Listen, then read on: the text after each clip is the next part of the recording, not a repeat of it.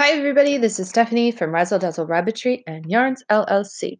This is Season 2, Episode 15 What to Look For in a Rabbit Mother. So, this morning we just had a litter of 6 baby Angora bunnies. And this is the first time breeding of this doe to this particular buck. But this is not either of their first times breeding. So, what makes a good rabbit mother? From my current view, there are many things to look for. Is the doe over 6 months old?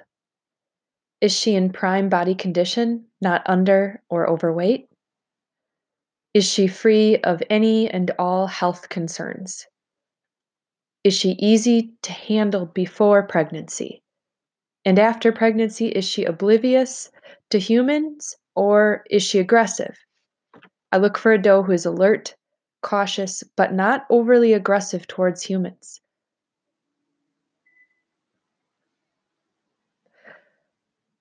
Does one continue eating and drinking, not losing or gaining weight in excess?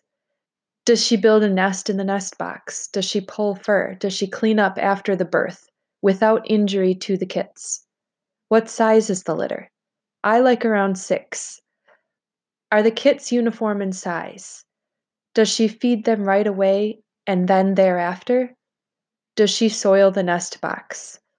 When lactating, does she consistently feed the babies to full tummies and clean them? Does she cover the babies when cold weather is present and uncover them in warm? Can the doe exist in a house with cats, dogs, kids, other rabbits, and still remain psychologically stable?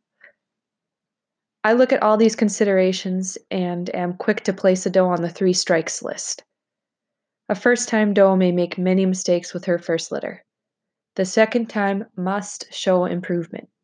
If by the 3rd breeding the doe does not achieve my standards, she is removed from my breeding program.